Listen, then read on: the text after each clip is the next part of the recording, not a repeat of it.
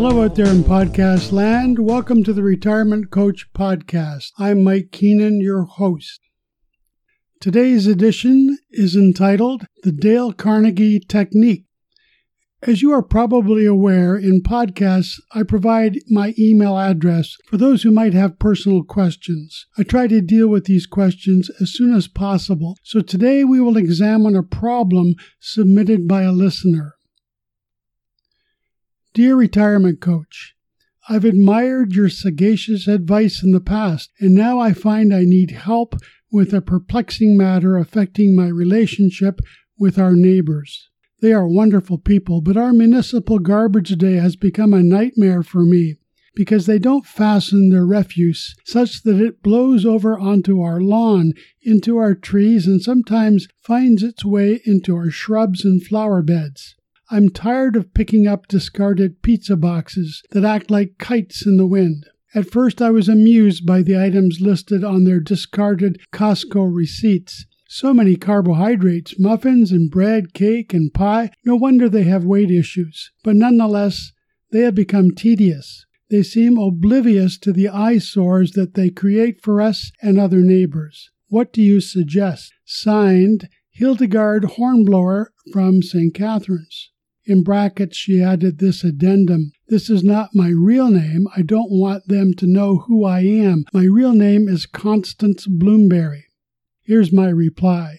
Dear Constance, Hildegard. Fortunately, I've been reading Dale Carnegie's How to Win Friends and Influence People. I think I can help. For example, here are 2 letters that you can send to your wayward neighbor. We will discuss the pros and cons of each. Letter number 1. Dear sloppy neighbors, were you born in a barn or perhaps a trailer? Your refuse may be something that you want to share with us and the rest of the world, but we do not enjoy pretending that we are FBI operatives searching for the top 10 most wanted criminals by grazing through your discarded trash. By the way, do either of you cook, or is it all fast food at dinner time? Your kids are sloppy too, the way they litter on their somnambulistic way to and from school. Do you know what somnambulistic means? No? Look it up. Oh, I forgot. You probably don't know what a dictionary is. Did you know that your little one smokes? And I'm not talking cigarettes.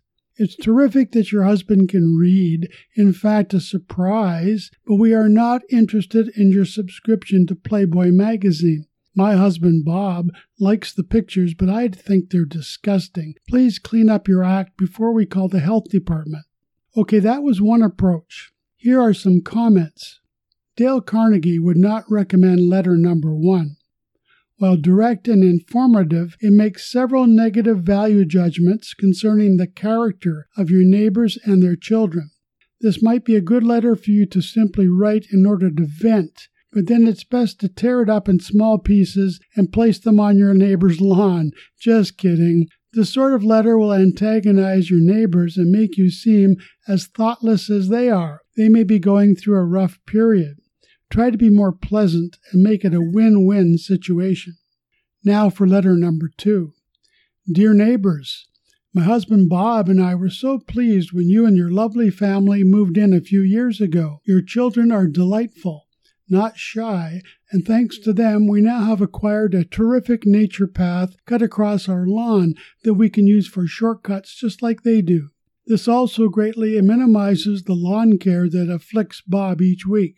We really appreciate your efforts to help lower our municipal tax assessment in such creative ways that we had not contemplated before.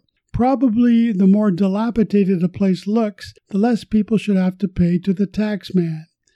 Nonetheless, we wonder if you would help us to make each day an Earth Day to honor that great environmentalist P. Cola, whose product you seem to enjoy drinking in vast quantities. Did you know that you can get rebates for those containers rather than letting them blow away?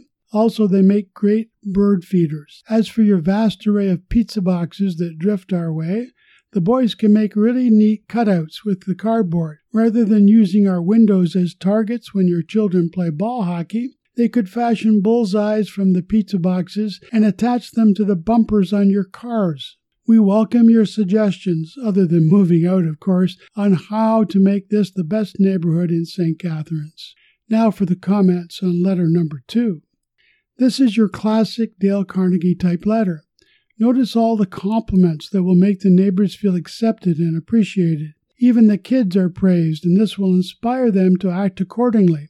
Also, there are no threats or abusive language. This letter works best because it offers suggestions, teamwork, and creative solutions to a vexing problem. I know most people would probably opt for letter number 1, but I personally think that Dale Carnegie's suggestions in letter number 2 will have greater impact. If that doesn't work, this more inventive approach might work. First, book a month's holiday somewhere out of town.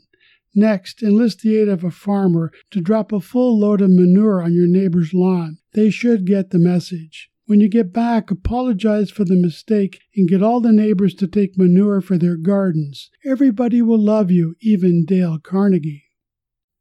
If you want to know about the exciting life of a retiree, listen to more podcasts here. Those with puzzling questions about retirement can contact me at mjk6648@gmail.com. And don't forget about my book, Don't Ever Quit, a journal of coping with crisis and nourishing spirit, available in paperback and as an ebook from Amazon. I'm Mike Keenan, your retirement coach. It's my hope that these podcasts might inspire a chuckle or two. Life confronts us with many adversities as we age. To cope with these setbacks, it's best to cultivate a sense of humor. Laughter is a powerful ally. It can take down crooked leaders, corrupt officials, and even inspire hope. That's what the Retirement Coach podcasts are all about. Thanks for listening.